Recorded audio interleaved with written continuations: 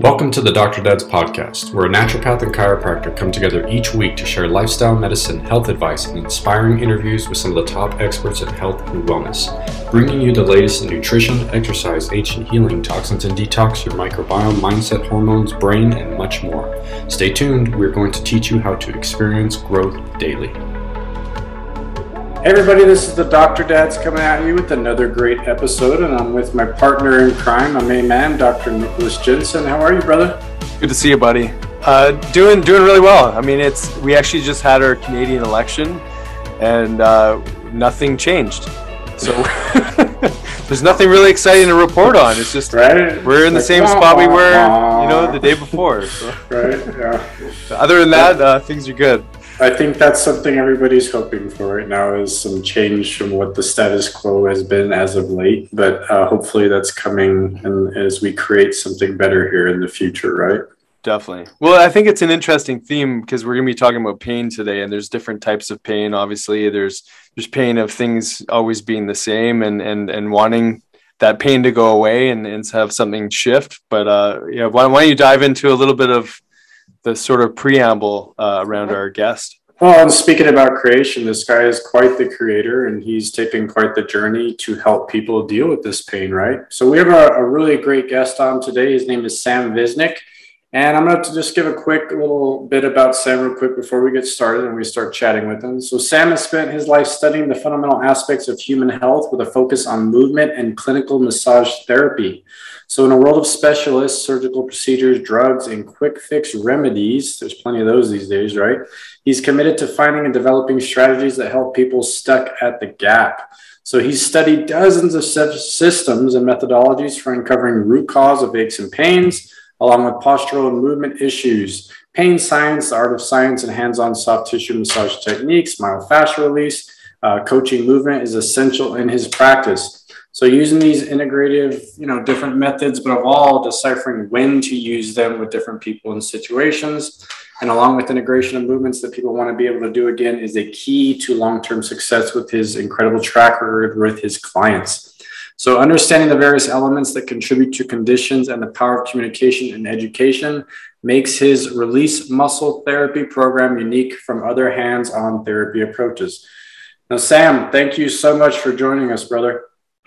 And thank you so much for having me. And first of all, I have to say congratulations on making it through that one heck of a long bio there. So you did really well. I really wanted to say everything because your bio speaks a lot to what I'm all about, man. Awesome. I have had a very similar journey to you. I went to school and I'm a chiropractor, but from going from a very unidimensional idea of what chiropractic was all about, I've kind of evolved and gotten to a very different place with a very similar journey of, working through different methods and methodologies and finding truth in healing for people and helping them, like you're saying, get along to help them with their pain when they get stuck in these gaps. So I'm really excited to talk with you today, man. We both are. Awesome. I'm looking forward to it here too. Let's get after it. So Sam, I'd really like to start.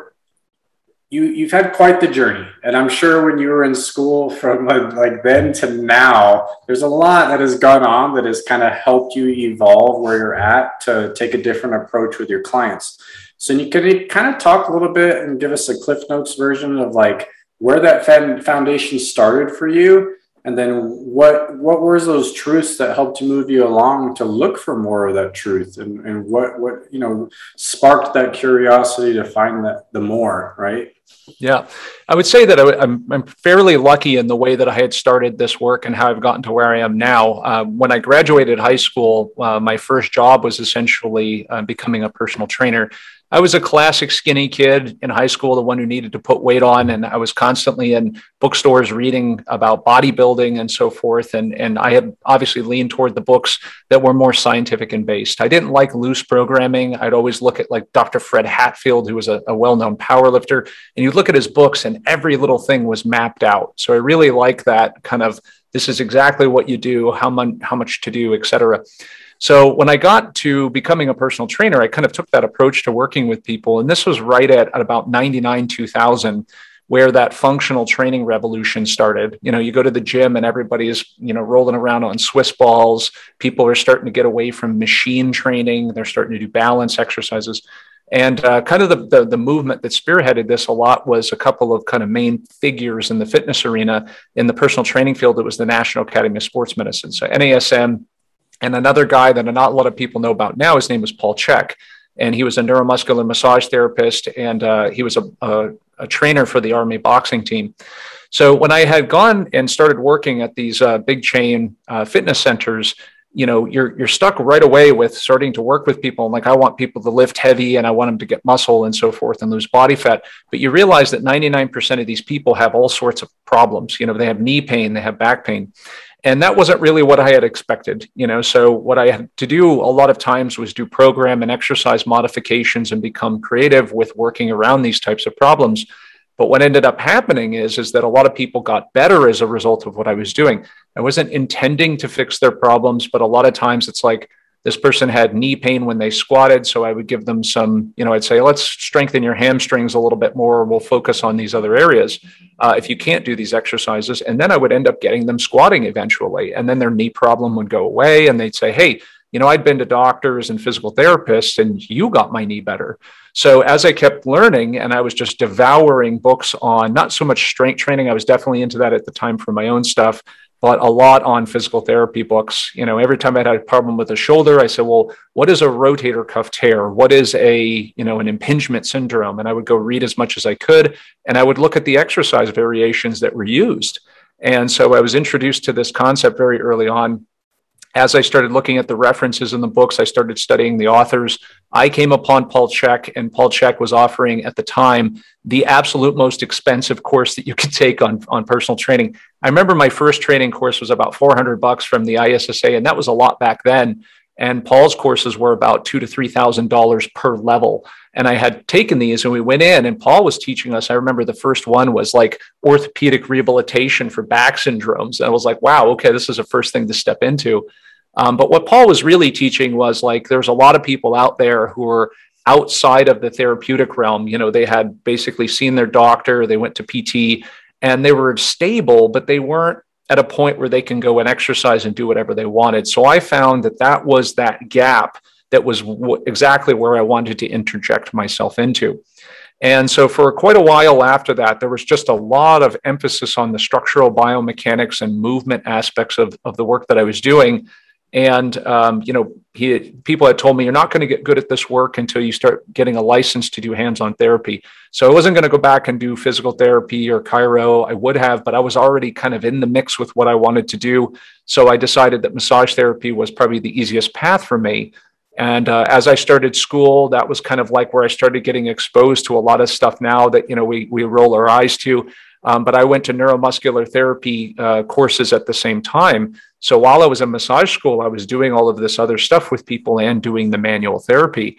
And I had started developing a pretty strong reputation for helping people when they had failed with a lot of different therapies. So at that point, as with any practitioner who's been paying attention and working on helping people, you would get stuck because not everybody's problem is a biomechanical structural problem. You're giving them all the right exercises, you're doing all the right stuff, but there's other things that are happening. People aren't sleeping well, their nutrition is poor, right? They don't recover.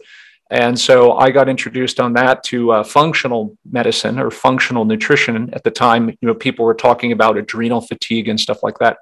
And I did a lot of internships with colleagues on that. Anybody that I could find that was running labs. I ran adrenal tests, urine profiles for years on people, looking at all of that stuff, using supplements.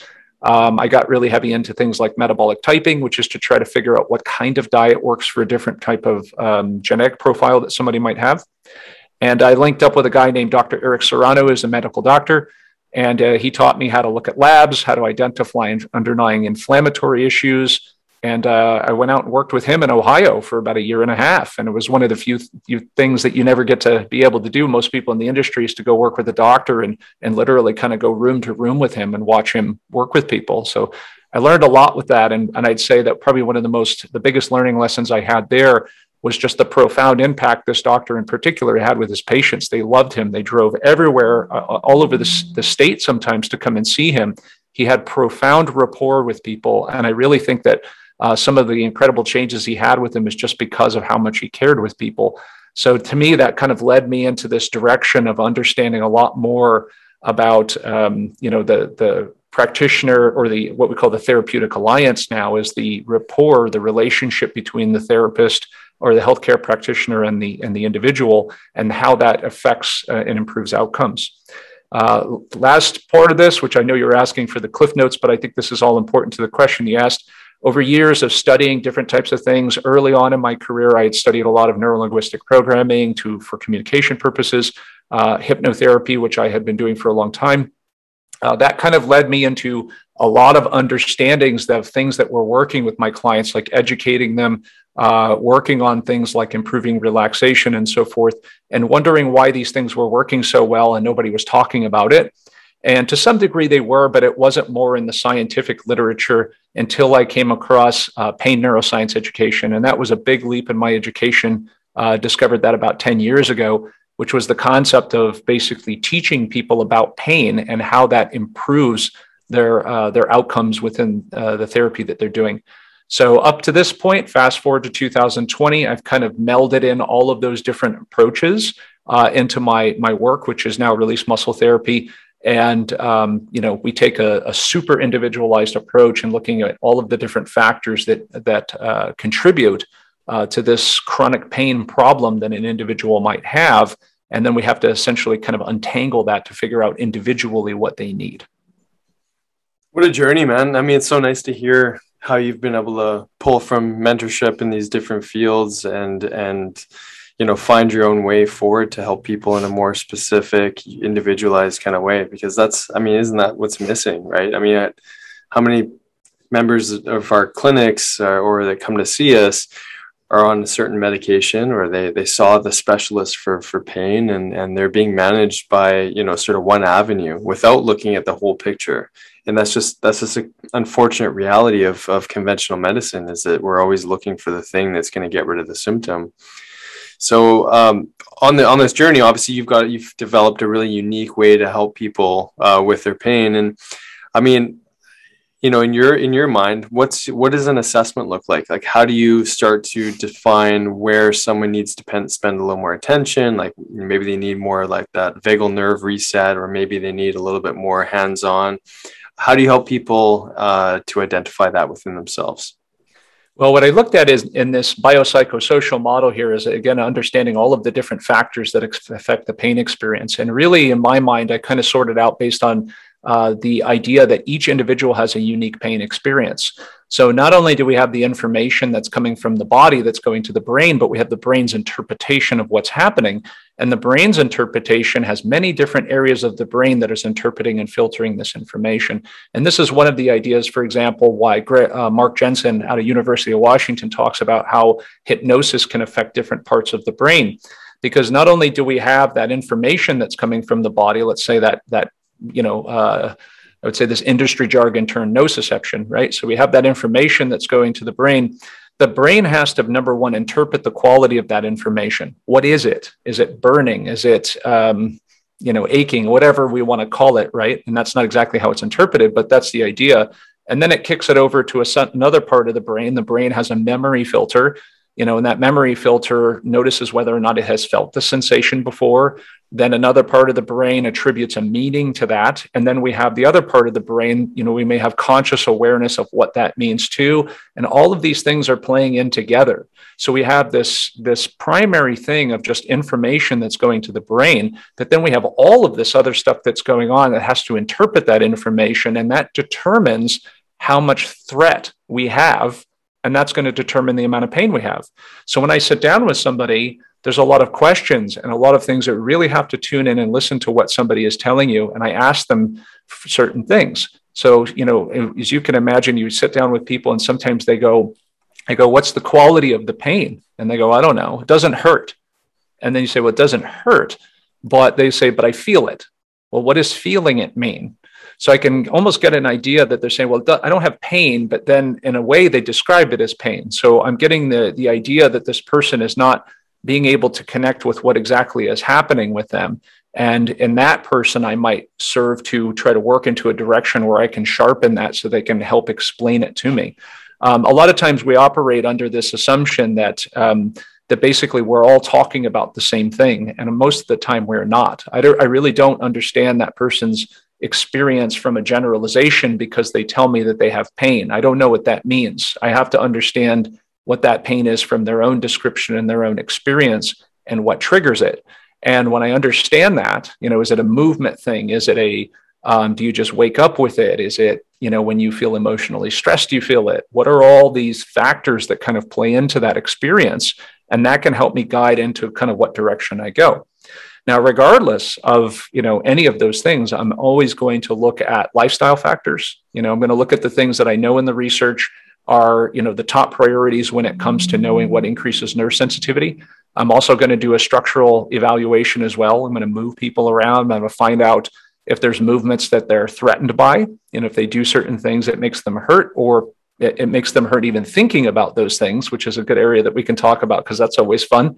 And also, in particular, how responsive are they to doing things? So give them exercises, give them movements, and kind of see what happens in real time when they do that as well. Well, it's funny, me and Nick, we're big on multi-therapeutic approaches, right? And it's all, like we're saying, it's all about taking this functional approach. Every person who walks through the door is very different. And you've accumulated all this knowledge and you've had just this nice tool bag, right? And we just have people walk in and, the assessments is huge. And then you have to put these tools to work. And it's a lot of fun, right? And I'd imagine on your journey, you've actually expanded your knowledge on what tools I need, or I don't have a tool for that yet. So I got to go learn more because there's something else that I'm missing, right? And that's the fun part about what we do, right? I mean, that's on my journey. That's kind of what's helped me keep evolving the process of how I approach everybody. It's like, okay, there's something going on here. I don't know enough about it. I need to go find more truth in this, right? So let's go past this assessment. So somebody comes in, you use these things, you kind of determine. So in your book, you talk a little bit about energy, and I'd really like to talk how that plays into some of these things that you're doing these days and how you take an approach from an energy standpoint when you're looking at just like the energy systems of the body and taking more of this holistic approach and using that as like a foundation with like your paradigm. Are you talking about more like energy in terms of like metabolic issues? No, more of like the energy systems of the body. So like we're talking about the nervous system, but how that plays into people's pain and why they're experiencing pain or a loss of structural integrity, or like you're saying, even from a metabolic standpoint, how that's affecting everything from like, oh, they have a crappy diet. So just from that holistic standpoint, I'm sure you see a lot of people where this is the case and you're having to work on all these things because the body can't heal if there's not enough energy being produced as a whole, right? Yeah. And that always is my wife. I'll throw this in here. My wife is a clinical nutritionist with an expertise in gastrointestinal problems, in particular SIBO, IBS, et cetera. So, with her, we've had so many discussions over this idea of like, for example, that energy itself. Whenever I hear that, my mind immediately goes into that constant, I would say, general complaint that most of us oftentimes experience in saying, I have low energy. But always when we run the laboratory tests, what do we normally see? Everything is generally functioning fine. So mitochondria are working, energy is actually being produced, but that's not what we're feeling. And so we always have to try to figure out where that is coming from and how that's just as complicated as trying to understand someone's pain. So under what circumstances and how do you experience having low energy? And I think that, we can launch into a larger discussion of people generally being overwhelmed and having too much stuff going on in their lives. And they're just kind of like basically running out of the essential juice, whether that means neurotransmitters or whatever, to be able to constantly fend off all of these different stressors. And we're constantly being pushed to the max to deal with these things. And in traditional, I'd say primitive times, we didn't have to persist like that. We had temporary stressors that we had to deal with, and then we had a recovery time. But we're now seeing the results of living in this kind of modern society and dealing with all of the different problems that we have, structural, mechanical, and even the structural mechanical things. I think that, we do less. So actually I feel like we have less kinds of mechanical stress probably than previously because, in primitive times, we're a lot more active, but those things are now being exacerbated or the effects of it because of the problems everywhere else. Poor nutrition, being exposed to toxic elements in our environment.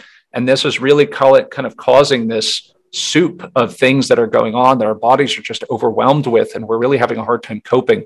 So all of this is kind of going into the same thing. And we used to talk about this in terms of adrenal fatigue, for example, but it extends far beyond that. Our ability to cope with and adapt to stress is really being pushed to its limits. And, we're not able to do that. So our body has to actually retreat. It has to kind of shut down a little bit and lower our energy levels because we cannot maintain that output. And when that happens, I think that when we start to push forward against that, and we're not listening to the messages that our body is giving us, then we're going to get threat, and we're going to get pain. We're going to get all sorts of physiological symptoms. And the amazing thing to me is that it doesn't always manifest in pain. There are a lot of people with lots of different physiological problems that they don't have pain, so it's just outputting in a different way, probably depending on the circumstances, the genetics, etc. One of the things, go ahead, Nick, I'm sorry.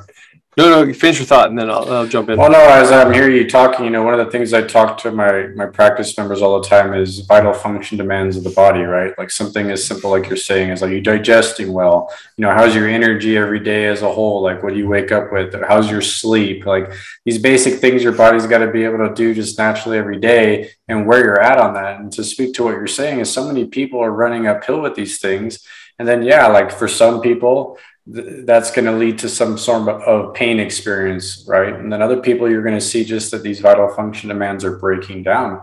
So, foundationally, we focus on things like communication, right? The nervous system. And then we get into resources, and we go into, how well is your body having any kind of reactivity from an immune standpoint? And then where's the response and things like that. And I'm sure you kind of use a very similar type of paradigm when you're approaching each of these people to go in and try to address where these root causes are. Yeah. And these stressors, I always like to think about, like if we have an individual pain problem, let's say, low back issue or SI joint or whatever it is, we get into this kind of like concept, whereas the person may be stressed overall, but they also have stresses that are compartmentalized in the way that they deal things. And that's the interesting part to me as well. So, for example, from a therapeutic perspective, if somebody is generally overwhelmed, and we oftentimes see people who will sit down and they're just so uncomfortable and so stressed that they even have a hard time sitting still in their chair. A global approach might be necessary because the whole system is overwhelmed, and you could use meditation techniques or whatever it is to just calm the whole system down, and their localized problem in their low back will improve to some degree. But also I had also noted last year what was probably one of the more stressful times globally because of COVID. But yet I didn't really fail to help people get better from their aches and pains, because I was able to, from that smaller container or compartmentalized pain, where that person had a specific neurotag or I think a neurotag, I'm using words that I need to define here, but a pain experience that was more related, that's in a container relative to the whole. So for that person, reducing overall stress wasn't necessarily the thing that made them better. It was releasing the stress that was associated to that problem individually that was the issue. So I think that part of our work is also, which is complicated, is being able to know and operate in this range of specificity to global, and to understand at what level this problem actually exists in. To some degree, the whole always affects the local or that smaller area, but somewhere in there is where we have to be able to work on and work the person to get the optimal effect based upon that individual situation. Yeah, I just want to add in a little maybe clarification for people listening, because I think often when we think of pain, we think pain exists in our musculoskeletal system. And so many people, you mentioned your wife, we're helping people with SIBO and some other things. Can you speak to some of the visceral, basically for those listening, visceral meaning like the organ tissues to body complications that you also help people with? And often it can go the other way too. So maybe the hip problem is manifesting as a result of some other structural imbalance. So how can you help people sort of appreciate just the different types of pain and how they can kind of show up like that? Yeah. And I think that there are three different general classifications of pain that people should know about, right? But all of it from a starting standpoint of understanding pain neuroscience is that we actually don't have pain nerves or pain receptors actually in the tissue. What we have is information. So these receptors send neutral information up the spinal cord to the brain. And that information is based upon, virtually anything you can feel. You can feel lack of blood flow. If you sit for too long, your butt aches, right? You can feel burning sensation. You can feel pressure. You can feel like any of these things. We have receptors for temperature changes. That information goes to the brain and the brain has to interpret it, right? So that information, when we have potentially threatening information, is called nociception. We oftentimes associate that to the usual aches and pains that we have. So that can produce the kind of casual back pain or hip pain or anything else that we feel that usually is responsive to things like movement, massage, chiropractic, et cetera. But then we also have different types of pain, like, we have neurogenic type of pain, okay, which is we generally associate to things like, for example, sciatica, carpal tunnel. And this is where there is actually like a damage or, I don't like saying damage, but a stress on the nerves themselves that causes that information to go to the brain that is kind of faulty, right? Sometimes there's nerve compression and that's a real stress. And sometimes there's not. We've seen people with sciatic pain and there's nothing actually irritating the sciatic nerve. And then we have this whole nother category, which is kind of like the thing that everybody talks about now, but has a hard time dealing with, where it's kind of like the frontier. The new frontier we're all dealing with is nociplastic pain. And nociplastic pain is very similar to what we call centralized pain. And it's familiar with syndromes like, for example, fibromyalgia, which is like widespread pain, or, I think more like, where's another, complex regional pain syndrome. And the idea here is that the central portion of the nervous system is misinterpreting information that's coming in from the body, right? So when we get through these different phases, it changes how we look at the pain that the person has and how we might deal with it, right? So when we have syndromes that kind of are progressive along that lines, like, for example, we have that more neuro pain or that nociplastic pain, in particular, that nociplastic pain is very reactive and responsive to things like gut inflammation and so forth. And the reason why is because the nervous system itself is the problem. It is not the tissue itself, right? Mm-hmm. So when we get into gut imbalances and so forth, this is where it starts to get real interesting, is to say when somebody has small intestinal bowel overgrowth, bacterial issues, if they have, I don't know, what else would we call it? Any kind of autoimmune based conditions, these things, when they spike and those inflammatory situations ramp up, that person can have unpredictable responses in their body in terms of where they have pain. You may have an area where there's a small amount of nociception going on, right? But now it's like times 10. And, when anybody, a health professional, looks at their x-rays, looks at their MRIs, there's really nothing there, but that person is responding, saying, I have a lot of pain. This hip is bothering me. This back is really just bothering me. And there doesn't appear to be anything there. So when we look at these different types of pain, we oftentimes are very quick to want to classify somebody as having one of those pains. But the problem is that it doesn't really work like that. What oftentimes happens is, if you think about a pie chart, that people will have like a percentage of each of those as inputting to their problem, depending on the chronicity of the problem, how long they've had it, and what is really going on in the system. So it is quite complex.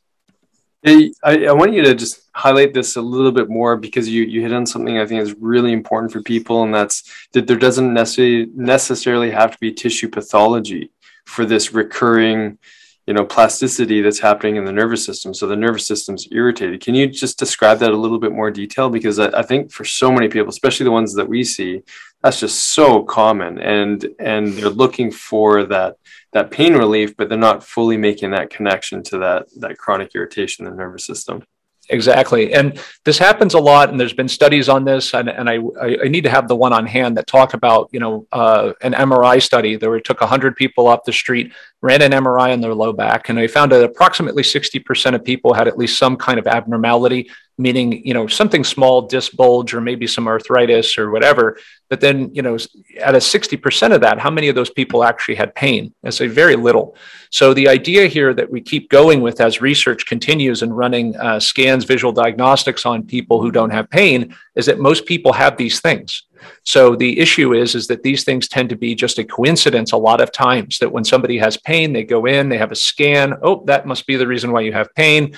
And that's oftentimes not the case. And by the time people get to practitioners who are in the gap and they've already been through the medical system, this is, I always tell my clients, I say, well, these people can help me. I'm like, they're not incompetent. It's just the problem is that, from that kind of diagnostic and treatment model, you could see that maybe your issue had nothing to do with what they found on the scan. Okay, so in the research, we know that for sure, is that there's no way to predictably look at an MRI or an X-ray and predict who has pain. There's no way to know that because the visuals do not tell everything. I always remind people there's a reason why you don't go to the doctor, and every time we go in there, they run a full body scan, because they're going to find lots of stuff in there that has nothing to do with why you're there.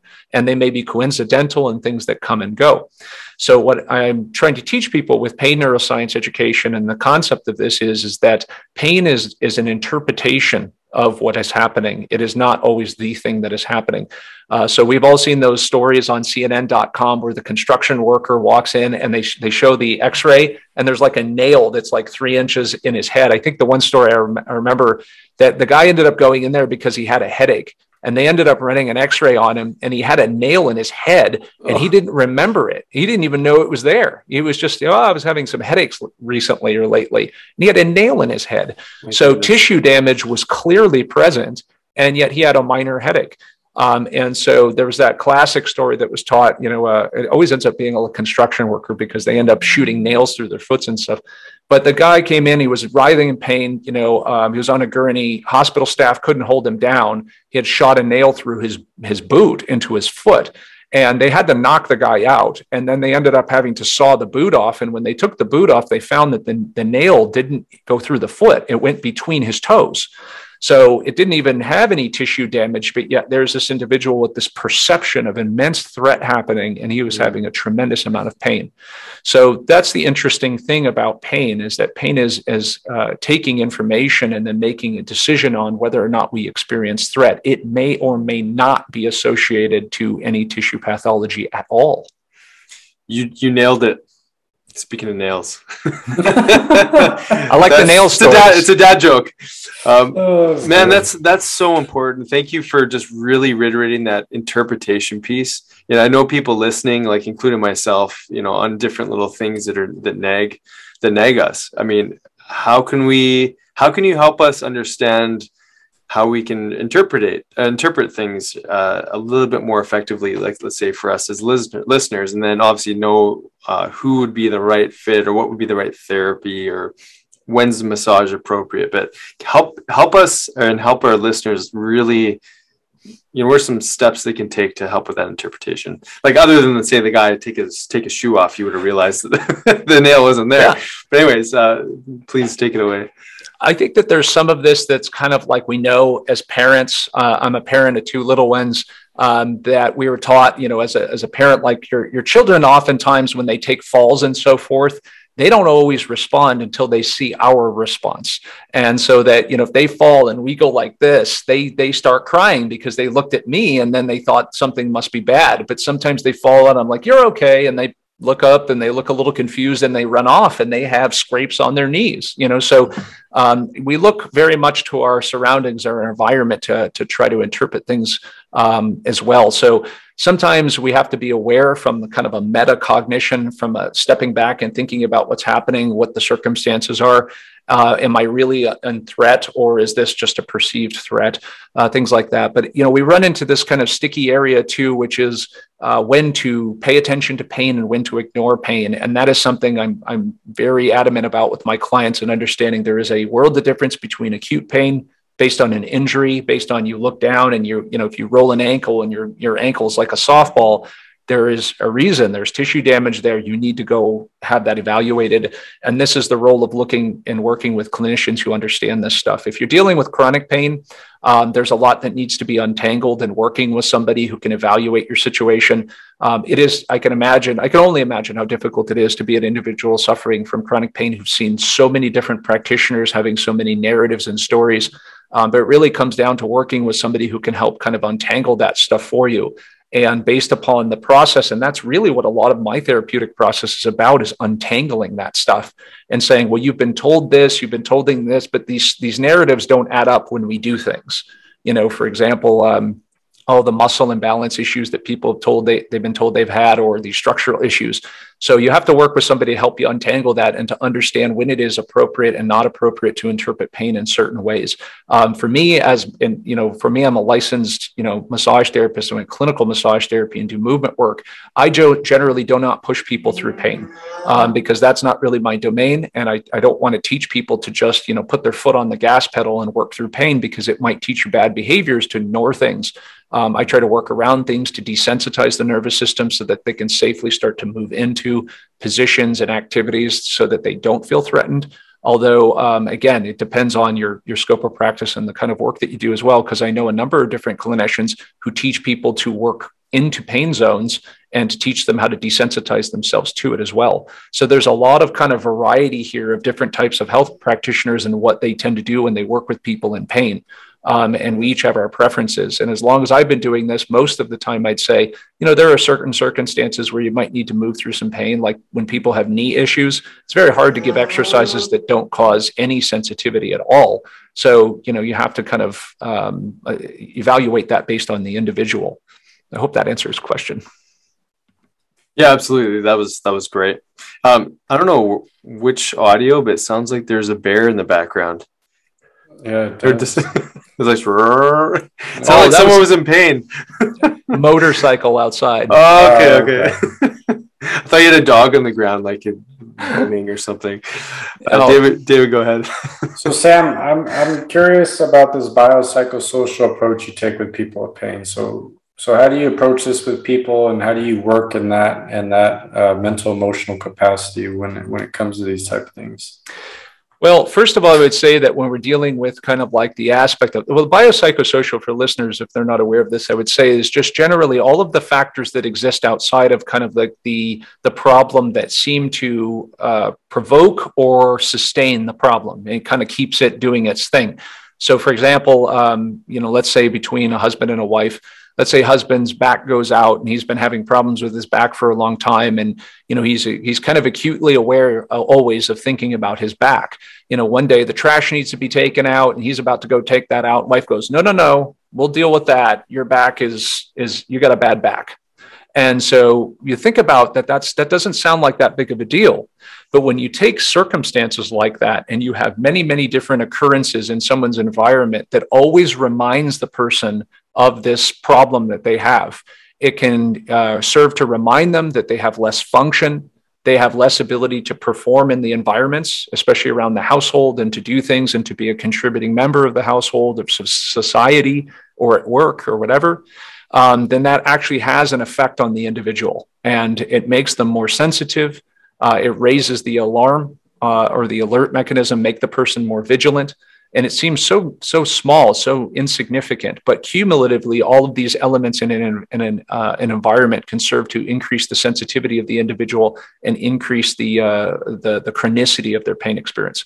So that is very complicated. And I think in this kind of world, depending on our scope, we spend so much of our time with our clients in the office, and we see them taken out of these contexts, and we work with them over here. But we cannot, unfortunately, always just like be a fly on the wall and see how their environment is actually working that provokes these or causes these pain experiences to come back. And frankly, I'm always amazed. I tell people, I think it's a miracle it works at all, that we could take somebody out of the environment, we can do things, stick them back in the environment, and it still works. So when we work with that, this is kind of like the big challenge that we have in this field, is how to take our voice with them, so that it's with them all the time. So in that regard, we can use gadgets, we can use self-care things. I send people on, I'm big on home exercise programs and doing high volume corrective exercises throughout the day, kinesiotape. And I know it's not, some people and the researchers don't like these things, but this is just another way of taking some kind of sensory input to kind of lock in what we've done in the office and let them go home with it. So now it's interacting with them in that environment as another way to throw a wrench in the wheel. This is also my interest in hypnotherapy. And even though the unfortunate stigma that's associated with hypnotherapy, there's tons and tons of research behind hypnotherapy clinically doing extremely well, especially with individuals who have pain. And the research supports it based on what we know about pain neuroscience. And the idea is to be able to kind of tap into the subconscious, the way that people perform behaviors, their beliefs, and the way they respond to things in their environment and so forth, so that if we can start to impact those things, then that sticks with them when they leave the office, and they will start to respond to those different triggers and stimuli in their environment auto-magically. And that's the idea, is to how many different ways can we impact this mechanism or this thing that sustains that pain experience. So I'm curious. Yeah, I'm curious, Ben. So you've gotten heavily into this neuroscience picture to approach and help your clients. I mean, this is the master system, right? And what truth have you found in that? So, because you started as basically, starting at the muscles and the rehab portion, but in the bigger picture of finding healing with people with all these different issues with pain, are you finding more truth in addressing the brain and the nervous system more upstream to get the resolution, and then everything else kind of trickles down from that as far as a hierarchy is concerned? Yeah, when I first started this work, I mean, it was the obsessiveness with the minutia, the small things about corrective exercise and how muscles were firing and all of this. And it brought me to a certain level of success. But when I came over here and I started studying, and I knew all of this early on, I had been exposed to hypnotherapy for pain and all of these different things. And I know that people could get out of pain, alter behaviors, and things would change with this. But nothing really glued it together until I looked at the pain neuroscience, because really what that's all about is saying, you have information coming from the body. The brain has to interpret this. There's much like we talked about where you could have structural damage and you could have no pain. That haunts me. It haunts me in that when we work with people is that how do we change the brain's interpretation of this information? We can reduce the amount of pain, or we can shut it down by getting the brain to stop caring about that information and to start sending descending signals, anti-nociception down, to just block it out. And if that's possible, then we have to use a bottom-up and a top-down approach. And the top-down approach starts with education. People have to understand this. And I'd have to say it's by far and away been the most impactful thing that I've done with people, is to take 15 minutes out of their first visit and do pain education with them and teach them what is pain, because they have no idea. And I've had people, I don't think I've ever once had somebody come in who's seen a pain doctor or a pain medicine expert or anybody along that lines who has ever explained pain to somebody. They have no idea. So my question is that when you've got two people talking at each other and the language is just flying right past each other, this experience is not matching this knowledge and nobody knows what's going on. And no wonder why people come in feeling frustrated and feel like they haven't been heard or listened to, because nobody's listening. And sitting down with them and listening and absorbing that information, translating it into this is what's happening and this is what we're going to do about it, is, I find that most people, is what they're craving, and what by itself will lower that alarm system in the individual, lower that vigilance, and already starts to reduce pain by starting to take care of that process before we actually get into the movement work, before we get into the lifestyle changes or anything else. And I love that you're saying that. I mean, you've said so many amazing things today that I know people are going to reflect on. And a couple of those that come to mind, one, when you referred to, these individuals that sort of have a memory of pain, because I find it fascinating that when the pain's not there, it's like you never knew it was there until it comes back. And so you talked about the interpretation, the memory being another piece of this puzzle. But talk about that a little bit, because, I imagine, I see this with the people that we work with as well, David and both of you guys, people forget that they had this pain, and it's total amnesia. It's like, it's completely out of the register of an ability to remember it. Not until you bring it up, like, hey, remember that pain you had in your left knee? Oh yeah. Like, I guess that was a problem for a little while there. And so everything you're sharing on, like, these degenerative changes that do, sometimes coincide with a pain response, but not always. I mean, I find it just fascinating, this whole memory side of the pain. I'd love, maybe just add some content there on that piece. Yeah, I would say that, the memory side is very interesting. You have some people that seem to delete things. I mean, everybody has, pulls and sensations if they've ever done exercise work, but most of the time people aren't even aware of the fact that they delete it. They feel something in their body and they just move on from it. And then you have somebody who one time their back felt like tight And then they fixate on it, where the brain remembers that one feeling, and anything that feels like that, boom, causes that alarm to go right back up again. When somebody has had chronic, let's say, back pain, and every single time they feel that feeling, the brain goes, this is going to happen. Back's going to go out. Yeah. But yet what's happening is in their mind, a lot of times it's a 100% correlation between the feeling and the effect. And the problem with that statement is that it's not true, because it's an overgeneralization. And those two things may be connected, but they may not be connected. So I'll ask people and they say, well, I feel that feeling in my back, and the alarm goes up, and now movement apprehension starts. So I tell those people, I say, how do you know your back's going to go out? Has it ever not gone out when you felt that feeling? And that person goes, well, yeah, I felt it before and my back hasn't gone out, but it's going to go out. And I go, are you sure about that? Because what happens is, a lot of times, let's talk about centralized pain where this happens. One of the absolute hallmark signs that somebody has centralized pain, central sensitization, is that if you have them think about doing the movement that they're afraid to do, and they have pain without doing the movement, but by literally mentally rehearsing it, it's central sensitization, because the movement didn't even occur. Now, we do know that when somebody thinks about it, those neurons start to kind of activate, and that person's body prepares itself for movement, but that should not happen. Okay. If that happens, then what has occurred is the story that the nervous system has created with all of those different components starts to trigger the alarm before the movement even occurs. So that's how powerful that can be. And so also, why we would do in those situations, the therapy wouldn't necessarily be movement. You could do a graded exposure movement, but you can't even get them to move. So what you have to do is to mentally rehearse it. Guided meditation, hypnotherapy, to put the person into a safe place, remind them that they're not actually doing the movement, and then mentally rehearsing it over and over again to do what? To reduce vigilance and to prepare the nervous system for safe movement. So these memories that people have, and this kinesthetic memory that they have, is just like anything else. We know, and I remind people that your memories are like, for example, witness accounts are notoriously wrong. And the reason why they're so, questionable, even in a court of law. So, but you're so certain that when you feel something, that something's going to happen because it happened before. Well, that might not have all been how it actually occurred, but that's how your brain encoded it. And we need to start changing that, or otherwise it's going to be very difficult for us to change this, this issue that you have.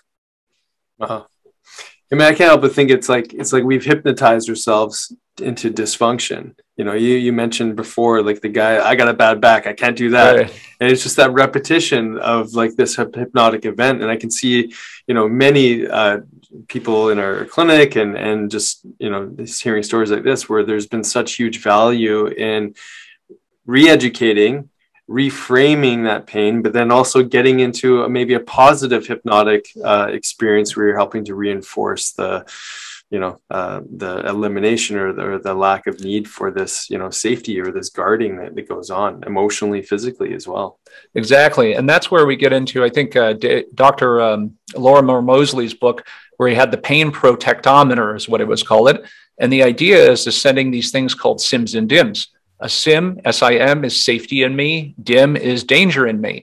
So when we're in pain, a lot of times we're sending DIMs, we're sending danger messages, the things I can't do, the things my life is limited by.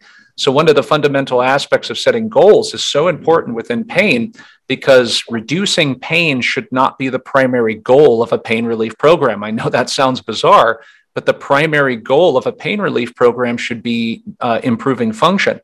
So when somebody's primary issue with pain isn't always the pain. When somebody's in severe pain, obviously that's the goal, and they're usually in the emergency room for that. But with chronic pain, the primary problem for most people is what pain is stopping them from doing. So if I ask you, I say, look, even if your pain stayed exactly the same, but I could get you back on the bike, I can get you back to running or playing volleyball, would you be better off? Would you be happy with that result? And they say, oh yeah, even if you had the same pain, yep. So, and don't really mean that, because they also want to have less pain and do the activity, but it just goes to show you the hierarchy of the values. The problem is not the pain itself. The problem is what it's stopping the person from doing. So when we set goals in the therapeutic process, it should be toward improving their ability to do things. Well, Sam, I started with you 3 weeks ago. My pain is only slightly better. Okay, but you remember when you came in, you couldn't do a squat? Yeah. Well, you're doing squats with 100 pounds on your back now for sets of 10. Yeah, but the pain is not that much better.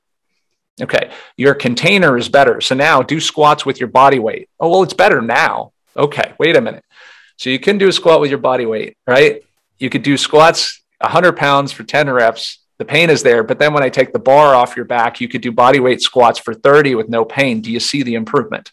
Okay, so we have to constantly be reminding the brain to stop fixating on the pain because it makes us sensitized to it. The best metaphor I can give you is I tell people, when you buy a new car, you see your car everywhere, don't you? And because we have a component of the brain, we have a mechanism that raises a level of importance to things that we see as important, and we become sensitized to it. When our senses pick it up, we pay attention to it right away. The problem with pain is the importance that we put on it, the value and the beliefs that we have around it. We have become sensitized to it. We pay attention to it all the time, which the problem with that is it makes us more sensitive to it. So we have to, in a way, start paying attention to it so that we can learn what it's all about, but then to move ourselves to paying attention to functional improvements, how we're moving toward our goals. I get one more repetition. I could cycle a half more mile.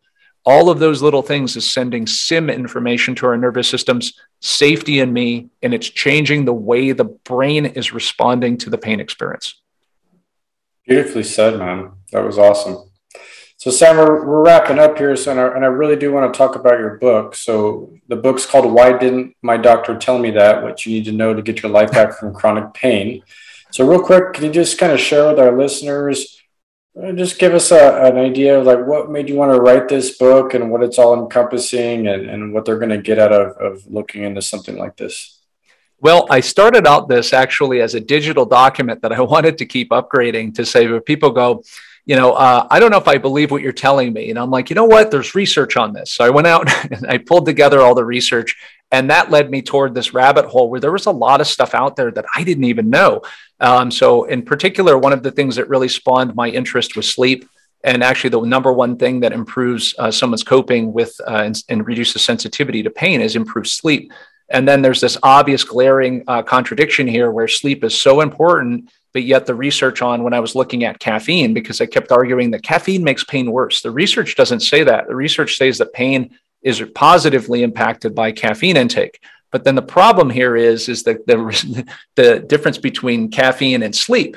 So one messes the other up, but nobody talks about it. And I'm like, okay, what else is in here that's been missing? And I kind of went on this fact-finding hunt. And anyway, the story is I just kind of put it together in chapters in my book and wrote chapters on what the research says about different elements of chronic pain, MRI studies, corrective exercise, posture, all the things out there that people are always talking about, and bringing some truth to this, saying what the research says.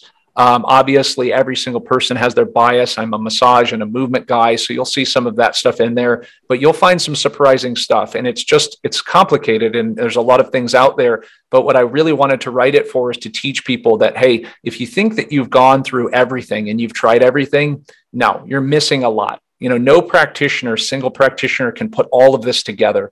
We're all trying to do it and to try to really figure out what's the best thing for each person and hit the nail on the head without turning their life upside down overnight with all these nutritional changes and lifestyle stuff. But, there's a lot out there, and where there's so much that's been untapped for the individual. And that's kind of the direction I wanted to go with the book. I didn't want to sell it, so I give it away for free because it's a living document that I'm going to continue upgrading and helping to educate people on how to get themselves out of chronic pain.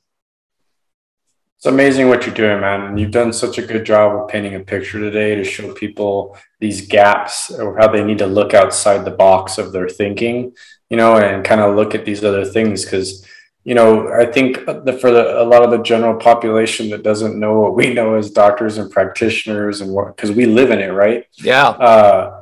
They're just so aloof, right? And so it's like you're saying, it's just this focus of pain and get me out of pain, and it must be this simple because this is this and this is that, and it's just so much more complicated than that. I saw it on Instagram. You just need to stretch. You got to stretch my psoas. That's all my problems. And I'm like, if you could do a psoas stretch and that's the end of your pain, you probably didn't have that much of a problem to begin with, right? Yeah. There's some people out there with some real issues. My hat's off to you, man. You're doing amazing work. I would love to have you on the podcast again in the future. You're a wealth of knowledge and wisdom and information, and we really enjoyed chatting with you today, man. Absolutely. Yeah, loved it. Thank you so much, guys. Sam, one last thing we always like to get our guests to share, maybe what's one or two things maybe they can put into practice just from the knowledge that you shared today. Most important thing I would say, learn about pain. Go into Google, go into YouTube, look up pain neuroscience education. There's some fun little videos that people can go on there, and it's such a profound thing, and it'll open up a whole window of awareness. I mean, obviously read my book. It'll give you a lot of ideas and information out there, but start to educate yourself so that you're your own advocate on these things. Because not everybody has access to practitioners like us who know this stuff. You might have to just kind of know this stuff, walk into the doctor's office and start asking questions. But that's probably the best thing that you can do, is to be an advocate for your care, because not everybody knows this stuff. So I would say that, number one, doing your homework on that. And the other thing is just doing your best on finding out actual resources and strategies to do certain things. I think that, for example, where I was looking at decreased stress, I hate that recommendation. The question is, look up online, how do I specifically reduce stress? How do I, and start to become somebody who chases down individual strategies, and, a lot of digging in and just doing the work. Don't sit back on your heels, and wait for somebody else to do the work for you. Yeah. So many nuggets, and I love how the focus was really about always improving functionality, and I find it just fascinating that often, in order to take steps forward in our healing, it's that we have to dismantle the programming of everything that we feel like we've known to be true for ourselves, and that awakening process is just so important. And I'd say, going back to the point you made on the doctor you got to shadow, a lot of what happened with the people was that they got to be in the presence of someone who's dug into that truth and dug into the reality of what it means to get healthy and to be a mirror for people. And so thank you for doing that in a big way. Absolutely. And the last word I would say about that doctor is that he would not let you take things seriously. So just put that in. That's a whole nother topic to go through, but wow. Just changing the experience and stopping people from being so serious, because seriousness is indeed a disease that is undiagnosed these days. Man, that's a whole nother podcast topic right there. Love it. Absolutely. Thanks so much, Sam. Real quick, where can people find your stuff, man, if people are looking for your info? We'll probably drop a link there in the show notes, but releasemuscletherapy.com. On the homepage, when you scroll down, you can grab a copy of my book. I have a free membership area that has lots of resources, and I just stick all my new stuff in there. So it's, it's a smorgasbord of great stuff. I'm very active on Instagram these days, so Release Muscle Therapy is the handle. I do post a lot of movement mechanical stuff. People seem to like that on Instagram. Awesome. But those are the two areas to pretty much catch up with me, and YouTube, some of my real long content. So that's a good format for that. But those are the great places to catch up with me. Perfect. Thank you again, Sam. Appreciate you, Sam. All right. Thanks, guys. Bye-bye. Thanks for listening. If you enjoyed today's podcast, please be sure to subscribe to the Dr. Dads and share with your family and friends. You can also follow and interact with Dr. Nick and Dr. David on Facebook and Instagram for a daily dose of inspiration and the latest in health and wellness. Be well.